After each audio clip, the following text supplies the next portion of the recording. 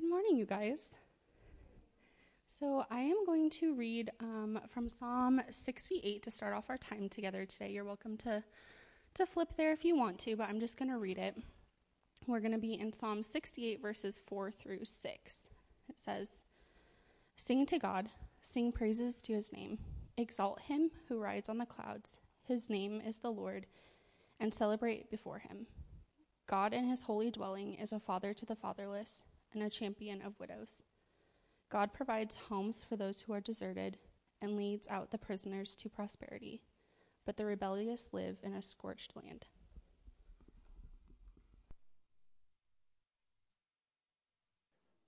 Thank you, Ellie. Good morning again, everybody. You may have thought that I planned those verses to be read because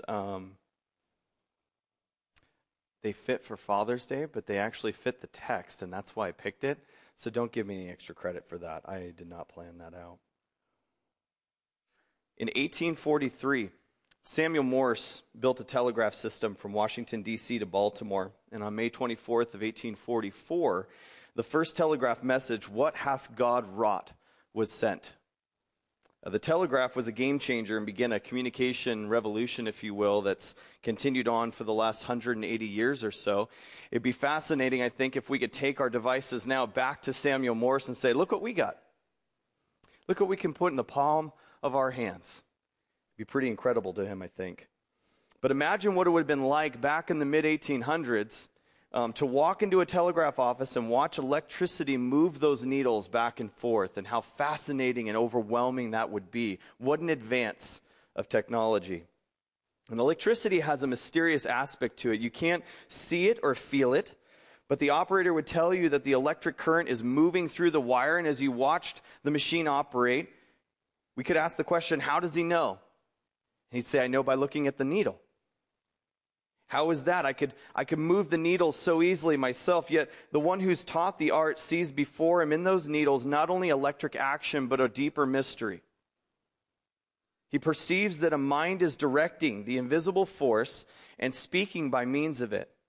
Not to all, but to the initiated is it given to see the mystery that's hidden within the simplicity. To the initiated, I'll repeat that, It's given to see the mystery hidden within the simplicity. The believer sees in faith, which is as simple as the movements of the needle, an indication that God is operating on the human mind. The spiritual man discerns that there's an inner secret implied by it that the carnal eye can't decipher. To believe in Jesus is a better indicator of regeneration than anything else, and in no case has it ever misled. Faith in the living God and his Son, Jesus Christ, is always the result of new birth and can never exist except in the regenerate. Whoever has faith is saved.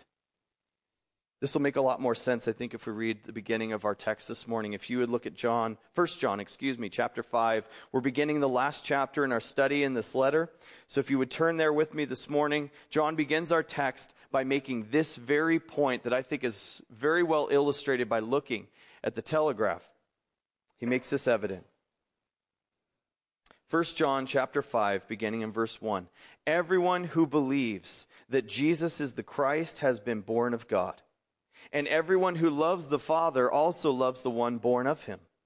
This is how we know that we love God's children, when we love God and obey his commands. For this is what love for God is, to keep his commands. And his commands are not a burden, because everyone who has been born of God conquers the world. This is the victory that has conquered the world, our faith. This is the word of the Lord. I love the way John opens this final chapter. And obviously we inserted the chapter breaks later on in time. This was written in letter form, so it's really him just continuing his thought process. Everyone who believes that Jesus is the Christ has been born of God, and everyone who loves the Father also loves the one born of him.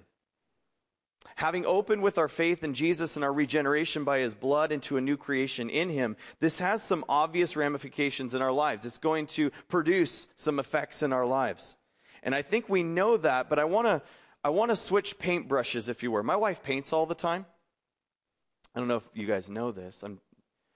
Sarah never realized that when I became a pastor that much of her life would be talked about on stage. But my wife paints a lot, and so there's always something new in our house. And God knew, this is a total aside, God knew that I like change. I like freshness. I like new things. So he just put me with this gal for the rest of my days that would have some kind of new color in the house at any given moment. So allow me to be like my wife for a second and switch paintbrushes and apply a little bit of a broader stroke here to what we're talking about. That psalm that Ellie read to open our time, I want to read it for you again because I want you to listen for familial language here, okay? Familial language within this psalm. Look at Psalm 68. We'll put it on the screen, verses 4 through 6. Sing to God. Sing praises to his name. Exalt him who rides on the clouds. His name is the Lord, and celebrate before him. God in his holy dwelling is a father of the fatherless and a champion of widows. God provides homes for those who are deserted. He leads out the prisoners to prosperity, but the rebellious live in a scorched land. Does God provide home for the deserted somewhere in his neighborhood? Is it somewhere in like God's little subdevelopment where it's like, well, God lives down the street and all his people are over here?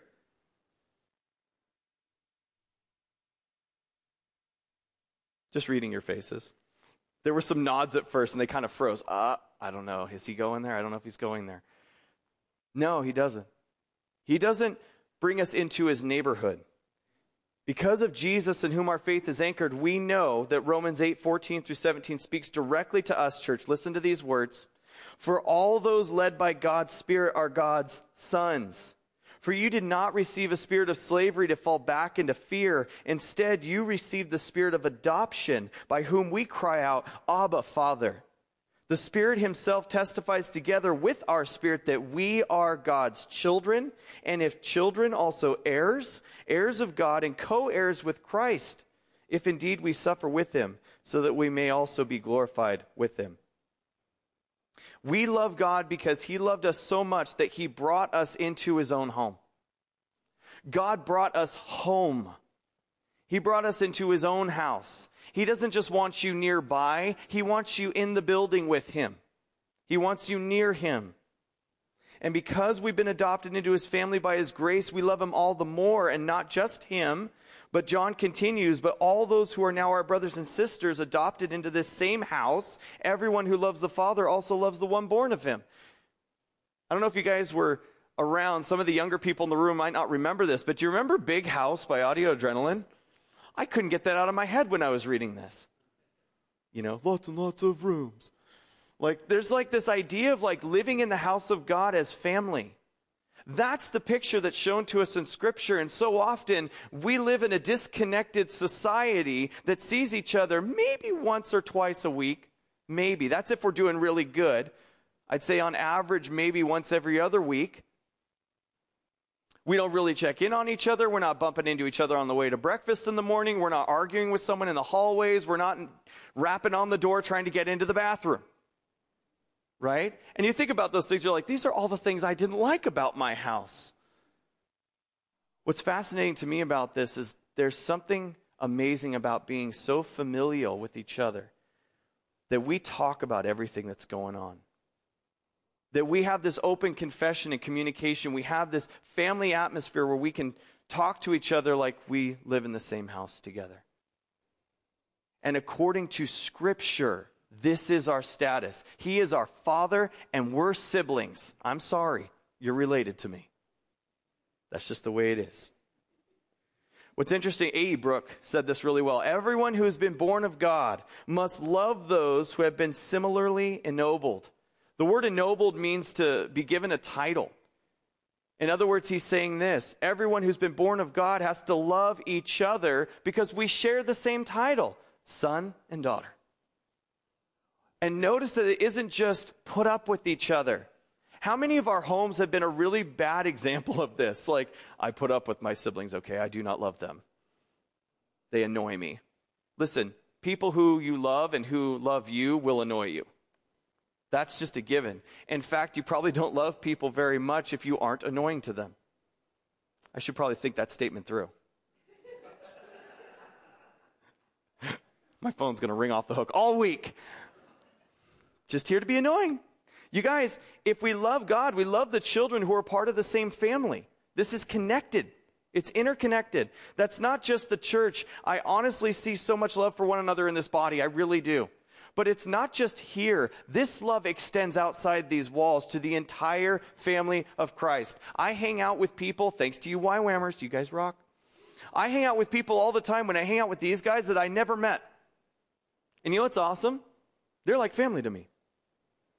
There's no disconnect. We hang out, we talk, we kind of figure things out about each other, but there is an amazing connection in the body of Christ with people that should always be there. We're family. We have commonality. If you haven't traveled to another country and sat in on a worship service where you don't understand the language, you might not grasp this fully yet. But there is something amazing that happens in other places when you don't know the language and the Spirit drops and you're like, whoa, we are family. That wasn't in the notes. You guys, it's just family. You're like, we are connected by something more powerful than physicality here, even though we share that too. We did all come from the same parents, you know. There should be love in our hearts for every single human being on this planet, no matter what the color of their skin, no matter what language they speak, because we are family. We were all born from the same parents. We're just way down the line. You know, it would take us a while to be like twice removed, third removed, fourth removed, fifth removed, but we're all connected.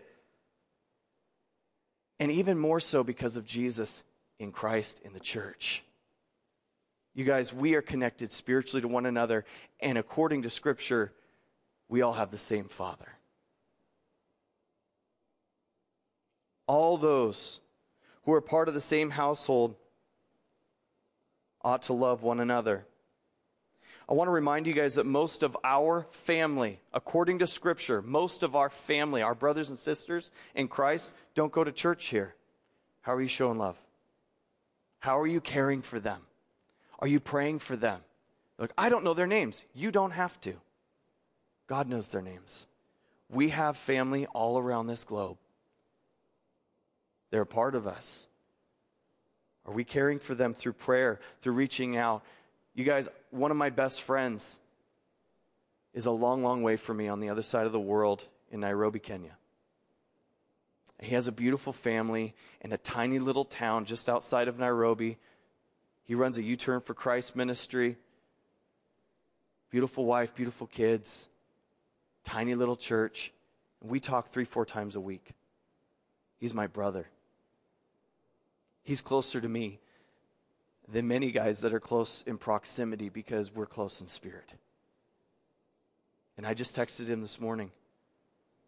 Told him I loved him. I was praying for his sermon series in Acts. That's what God can do in the family of Christ. That's what he's done in us when he brings us into the house together. We're called to love widely and deeply. And we're responsible to care for them. John says this. He says in verse 2, this is how we know that we love God's children. He says, do you want to know if you love God's children? Do you want to know if you're loving them in the way that you should? When we love God and obey his commandments. He says, if you want to know that you love God's children, then your love for God must be evident in obedience. For this is what love of God is, he says at the beginning of verse 3, to keep his commands. Last week, Brandon Oliver, who's the director of YWAM North Idaho, is handing that off, and he's moving their group over to Thailand. He said that if God had a love language, it would be obedience. I love that. I absolutely love that. I'd like to thank the Holy Spirit for setting up this week's message for me. Because he's absolutely right. William Barclay said this, obedience is the only proof of love. We cannot prove our love to anyone other than by seeking to please and bring joy to that person. True love is self-sacrificing, not selfish. That quote has to be heard through the ears of Faith Church. We can't hear it through the ears of the world. They will misconstrue it. Obedience is the only proof of love. We cannot prove our love to anyone other than by seeking to please and bring joy to that person. If you want to know that you love each other, your love for God must be working its way from inside out. It is evident in your obedience to Him. And if obedience is not your strong suit, you might have a love problem. If my obedience to God isn't something I'm really that good at, and I'm not saying this comes easy. I'm saying it's something that we should be maturing in, we should be growing in. The world will twist what seeking to please and bring joy to someone means in the same way that Satan will try to mingle truth with lie, and we understand what true love looks like in the flesh, manifested through obedience. His name is Jesus Christ. That is what obedience and true love looks like. You look at the life of Jesus. How did He live? That's who I want to be.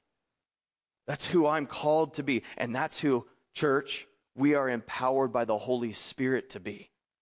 If you're having an obedience problem, you're walking in the flesh. I know from experience. We can be obedient to God, empowered by the Holy Spirit. In the household of God, obedience is the only proof of love. Let me paint this a little bit differently. Let me switch brushes here. How is my love for God seen? This is interesting. How do people see my love for God? 1 John 4:20, if anyone says, I love God, and yet hates his brother or sister, he is a liar. For the person who does not love his brother or sister whom he has seen cannot love God whom he has not seen. When I taught that passage prior, just a few weeks ago, I said that we are the lens that the world sees God through. We are the lens. When they look at us, they should see God. For the person who does not love his brother or sister whom he has seen cannot love God whom he has not seen. So my love for others is how people know that I love God. Let me ask the reverse question. How is my love for others seen? It's right here in 1 John 5:2. Look at it again. This is how we know that we love God's children, when we love God and obey His commands. Think of it this way. I have a visual for this. Switch to the next slide. For love, our love for God reveals our love for others, reveals our love for God, and around and around and around and around it goes. If you want to know if I love God, look at how I love others. If you want to know I love others, look at how I love God. Isn't it amazing that what we've been studying through in 1 John so much over and over again, we've talked about this. The writing style is amplification. It's not linear. He's going around to the same subjects, returning to them again, explaining them in a deeper way. And you're like, boy, this letter just feels like we're going in circles. You're getting it because it's this. It's teaching us the importance of loving God, which begets loving others, and how our loving of others begets us loving God. And it just reveals this more and more. And the more that we do that, the more we draw near to Him. And when we love one another, we're going to be closer to God. And when I'm closer to God, I'm going to love one another. And when we're not being loving to each other, what does that mean? I'm not walking close to the Lord. There's distance between He and I. 1 John 5:3, the first half of that says, for this is what love for God is. He focuses in on our love for God and our relationship with Him. It's to keep His commands. Keeping the commands of God is something that we've never been great at on our own. And thank the Lord that we're not alone in this. It's almost as if John understood that reality. As soon as he wrote the first part of verse 3, he immediately reminds the reader of something vital. In the second half of verse 3, he says, and His commands are not a burden. Right? You're almost like, I can't. He's like, it's not a burden, dude. Calm down. He probably didn't say dude, whatever dude was in the Greek. Because everyone who has been born of God conquers the world. This is the victory that has conquered the world, our faith. He says, when you hear the commands of God, what do you think? Well, the scribal and Pharisaic mass of rules and regulations in John's time could be an intolerable burden on people. When they heard the words, keep the law, keep the commands, it was like, it was like being told to clean your room. You know, you're like, I like cleaning my room. Fine, whatever you don't enjoy. Right? It was being told to do something that you didn't enjoy. You are now bound to do something. You're commanded to do something. You hear a command, it's like, great. God's just here to make sure that I don't have fun. And it's interesting because you're like, oh, that's not how I view God. Really? Then why do you disobey him? Honestly, that's the truth of the matter. If we really believe that what God has said is best and the flesh wasn't in the way, we would just do it knowing that it's what's best for us. I don't even have to know why. Were you a why kid? Did your parents love you because of your whys? Go do this. Why? Because I really need. Why? Because I'll kill you. Go do it right now. Happy Father's Day.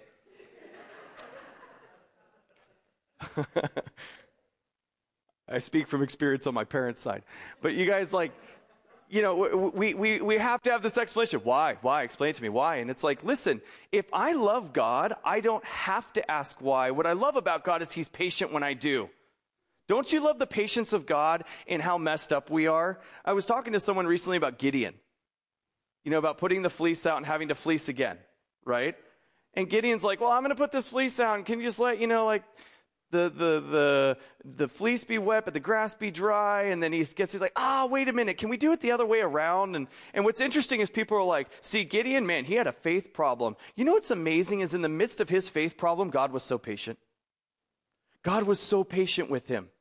And that man who couldn't figure out what he should do, or needed the fleece on the grass to figure out what he should do, ended up leading a very small army against a very massive army and bringing a great victory to God's people. Because he believed God, and then God filled him with his Spirit to do his work. You know, God's still getting work done the same way, church.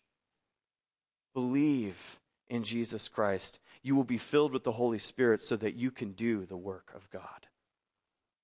So that you can, as the scripture says in the Greek, energeo, which means actively work out what he has actively worked into you. Notice that we should never be consumers only. We are never called to receive his truth and understand what God has said and not live it out. And not actually be what James says in James chapter 1, doers of the word and not hearers only. At this time, the scribal and Pharisaic mass of rules and regulations were just this intolerable burden. And John says, take heart, church. His commands aren't a burden. In fact, I wonder, and I don't know this for sure, I'll ask him sometime, if he was thinking of Matthew 11. I'll get to that in a minute. How heavy was the load from the scribes and the Pharisees? Well, it says this just in contrast with what we'll see in Matthew 11, just for accuracy here. In Matthew 23:4, Jesus said of the scribes and Pharisees, they tie up heavy loads that are hard to carry and put them on people's shoulders, but they themselves aren't willing to lift a finger to move them. That's the ways of men. That's the ways of legalism. Do all this stuff. I don't know how. Figure it out. That is bad leadership. Bad leadership says, go do this thing that I'm not willing to do myself. You're like, well, I don't know. There's times where, listen, we should never tell somebody to go do something that we are not willing to do ourselves or have not for ourselves done. Jesus is our example. Jesus didn't tell us to lay down our lives and go live a comfy, cushy life in a castle somewhere as the king. Jesus went to the cross. Jesus was beaten within an inch of his life. He was nailed to a cross. His blood was spilled all over the ground. He had a crown of thorns smashed into his skull, and he died there. Therefore, his words have power when he says, if any man will come after me, let him deny himself, take up his cross daily, and follow me. His words have power because he lived them. The Pharisees just tied up heavy loads that were hard to carry. They put them on people's shoulders, but they themselves aren't willing to lift a finger to move them. Jesus does not lay any weight upon us that he himself has not already carried, that he himself has not already gone through. In the book of Hebrews, it says that he was tested and tempted in every way as we were, yet without sin. And so we have this high priest that we can come to. He doesn't allow burdens in our lives that he will not strengthen us to bear, that he will not fill us with his Spirit to carry. Oh, it's too much for us to do on our own. We can't do it on our own. But by his Spirit, not by might, not by strength, as it says in Zechariah, but by my Spirit, says the Lord of hosts. This is going to be done by the Spirit of God. And here's why, church. When we are empowered by him to keep his commands, he gets the glory. He gets the glory, we don't. If I just find a way to muster up strength and get his will done, God is not going to be glorified in that. God is going to be glorified when his Spirit empowers me to do it, when I am transformed by him. Think about the burden. Think about what John says here. His commands are not a burden. Matthew 11, verse 28. Jesus speaking, "Come to me, all of you who are weary and burdened, and I will give you rest. Take my yoke and learn from me, because I am lowly and humble in heart, and you will find rest for your souls." Are you going to work hard in this life? Yes, but you will find rest for your soul. For my yoke is easy, and my burden is light. I think a lot of times when we view our struggles in life, when we view the things that we're going through, we're thinking about how we can't do them in our flesh. We're thinking about how we physically can't accomplish something, or mentally, or emotionally, or spiritually. I can't do this. But Jesus says, if you come to me, what makes that yoke easy? And what makes that burden light? You see, Jesus himself. When you come to Jesus, he doesn't give you a burden and leave you. When you come to Jesus, he stays with you. He leads you, he guides you, he strengthens you. See, when you take his yoke upon you, he's not going to leave you in the field wandering around by yourself. He says, I will never leave nor forsake you. Coming to Jesus doesn't mean that our lives are going to be easy. Coming to Jesus means we will have every portion of strength for the life that we live, to do it in a godly way for the rest of our lives. Dane Ortland writes this: if Jesus hosted his own personal website, the most prominent line of the About Me drop-down would read, gentle and lowly of heart. It is the passage of Scripture where Jesus describes the posture of his heart, there in Matthew 11. It's so powerful because we have to often be reminded that the burdens we bear in this life qualify us to come to Jesus. The burden that you're bearing is not separating you from him. It's your pre-qualified phone call from that credit card company. Are you struggling? You're pre-qualified. Jesus says, come to me. Imagine that. If every time you felt overwhelmed, you're like, I'm pre-qualified for this. He's called me to himself. When I'm aware of my burden and my lack of ability to handle it, that is Jesus reminding me that I need him. That's calling me to him. When we are the most weary and burdened, he draws us all the same, and I would say all the more. When I'm at my lowest point in my most broken place, when I feel like I'm the most disgusting and the least lovable or likable person on this entire planet, and you know what I'm talking about because you know your thoughts and I know mine. When we get to that place, that is where Jesus wants us the most. It's where he desires us the most. His arms are still open. He's still wanting you. He still likes you. He still loves you. And he's calling you out of that sin. John, here in our text, is not saying that in any way that obedience to God's commands is easy to achieve. What we have to remember is that we don't approach the judge's bench alone.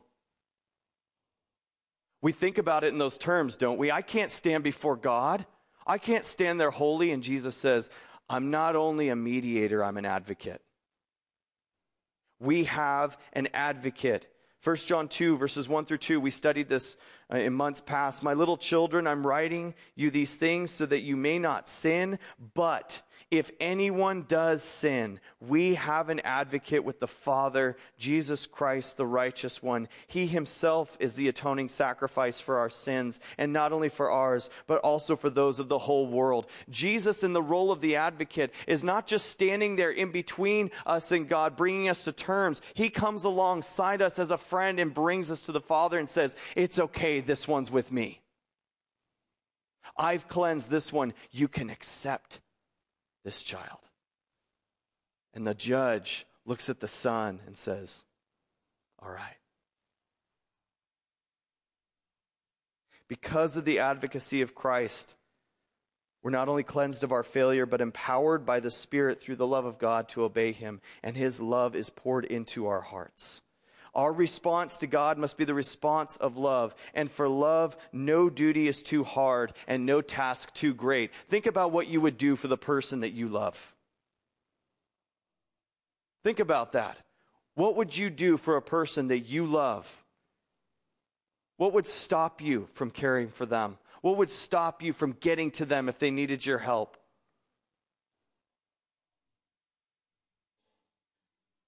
Now think about what Jesus did for us. No blockage in the road could stop him from going to the cross. Nothing was going to hinder him. He had set his face to obey the command of the Father, and he was not going to be stopped. Why? Because he loved us. He still loves you. He still wants you. He still cares for you. He's still watching out for you. Church, he is still filling you with his Spirit faithfully. Think of how willing we become to do impossible things when we love somebody. That same love that God showed us through Jesus Christ has been poured into our hearts, and we need to pour it out on each other. Because everyone who has been born of God conquers the world. That's the apart from God ways of the world. That's the sinful rejection of God by the world. He says this in verse 4, because everyone who has been born of God conquers the world. This is the victory that has conquered the world. It's our faith. We conquer the world that has rejected God through faith. And John brings us back to verse 1 of this chapter. Very quickly, a 4-verse turnaround. He comes right back to the beginning of the chapter in verse 1. The Greek word that he uses here, faith, at the very end of verse 4, is the same root word that he uses for believes in verse 1. Let's just translate it a little bit differently. The root word is the exact same. Faith, love, and victory are victory. You never know when Elmer Fudd's going to jump into the midst of your sermon. Faith, love, and victory are all intertwined in Christ. You guys remember that. Faith, love, and victory are all intertwined in Christ. Spurgeon said it this way: faith conquers first by regarding the unseen reward that awaits us. The first conquering that our faith gives us is this unseen reward that awaits us. We have an anticipation of our future. We've been given a glimpse of what eternity is going to be like. Read the book of Revelation. It's amazing. It reveals to us. So many people read the book of Revelation trying to figure out how things are going to happen. I'm not saying there aren't indicators there, but the book of Revelation is to draw our attention to Jesus and to remind us that he wins. Jesus Christ conquers, and we will reign with him forever because God's dwelling is going to be with man. That's awesome. That's great. That's really good news. You guys, faith conquers first by regarding the unseen reward that awaits us. It's the unseen reward. Think about it this way. Hebrews chapter 11, verse 6. Now without faith, it is impossible to please God, since the one who draws near to him must believe that he exists and that he rewards those who seek him. You're like, ooh, I'm going to get some loot. No, you're not. Not the way you're thinking. He's not talking about earthly rewards. He's talking about the ultimate reward, Jesus. Your ultimate reward is to spend the rest of eternity in the presence of God, sin-free. Church, tell me that you don't long for that. Tell me that you're not longing for the moment where you don't have sin in your life anymore, where this filthy flesh is gone and you've been remade and you are in purity and holiness walking with God in the garden. Doesn't that sound amazing? Because we as people, even if we're like, oh, I don't need others. Yeah, you do. You absolutely do. We were made for relationship. And the relationship that you long for more than anything, even if you don't realize it, is not that guy or that gal. It's not this situation. God has given us blessings in this life, but the relationship that you long for the most is a loving relationship face to face with God himself. That is the only thing that's going to satisfy us, and that is our hope and our reward. And so without faith, it is impossible to please God, since the one who draws near to him must believe that he exists and that he rewards those who seek him. He will reward us with himself. Eugene Peterson puts it this way: every God-begotten person conquers the world's ways. The conquering power that brings the world to its knees is our faith. The person who wins out over the world's ways is simply the one who believes Jesus is the Son of God. You guys, this is what I want us to grasp here. The faith that God is growing in you, that reward that we trust in, makes us more loving people now. I am not interested in people who know everything, because no one does.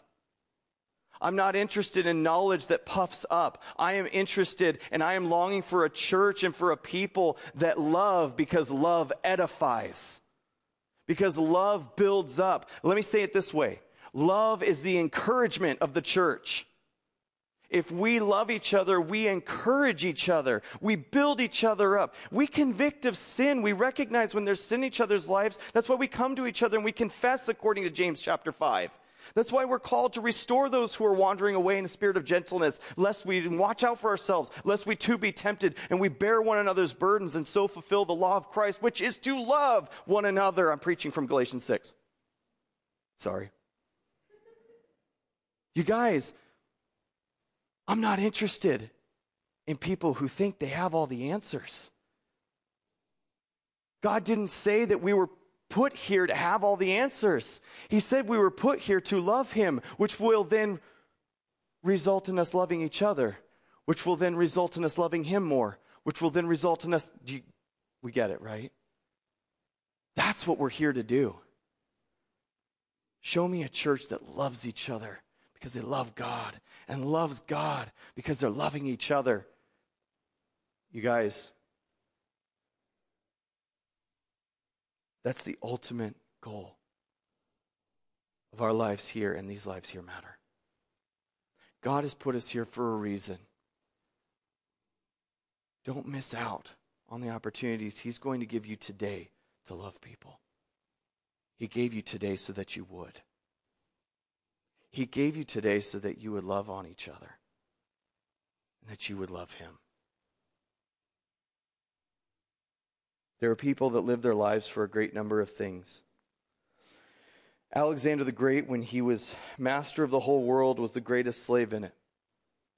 He reached the end of his places to conquer, and he wept because there was no one left to conquer. He was discontented even with his victories. The pride of conquest held him in captivity by something that was like an iron chain. He who aims at the highest greatness in this world may only be more greatly selfish than the rest of mankind. And what is that but to be a really small person? He is truly great who is the most unselfish, and he is the least of all who lives for himself alone. I'll say that again. He is truly great who is the most unselfish, and he is the least of all who lives for himself alone. The one who lives for himself alone loves only himself. The one who is unselfish, the least of these. That's the one that's washing feet like Jesus did in John 13. Let's be people like that. Let's be people that love each other so much that we're concerned about the dirt on each other's feet. I'm not talking about running around policing other people's sin. I'm talking about loving them enough to wash their feet. I'm talking about self-sacrifice. We are all going to face God. And the timing for that is in his hands. It's not in mine. The timing of when all these things culminate, history culminates, and Jesus returns, that's not in my control. But he gave me today. He gave me today. He's going to let me serve him today.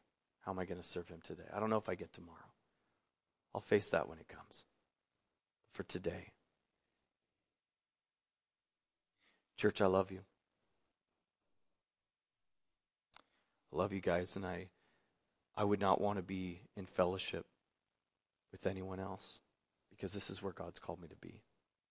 And for those of you who are called to be here and have been here, some of you for a decade or more, some of you are new, but if God has called you to be here, let us love one another. For love is from God, and everyone that loves is born of God and knows God. Amen. Lord, teach us how to love each other more. Teach us how to care for each other. God, teach us humility. I pray that these words, as they've been spoken, would not be heard in any way as coming from someone who's trying to present this in arrogance. I don't have the answers. We have your word. And so, God, I pray that your Spirit would convey these truths into our hearts and confirm them. And Lord, I just ask for a humility as a body. Lord, I've known some of these people for a very long time. And I'm so grateful they're in my life. And I'm so sorry for times where I have not loved them like you have. Lord, I confess my shortcomings in frustration, irritation, selfishness. And I thank you that you're faithful and just to forgive me. Lord, I don't want to be like that. And if anyone else is here and is praying this prayer, Lord, we ask in sincerity that you teach us to love your way. That you teach us to prioritize the things that matter most to you. Jesus, we don't deserve you.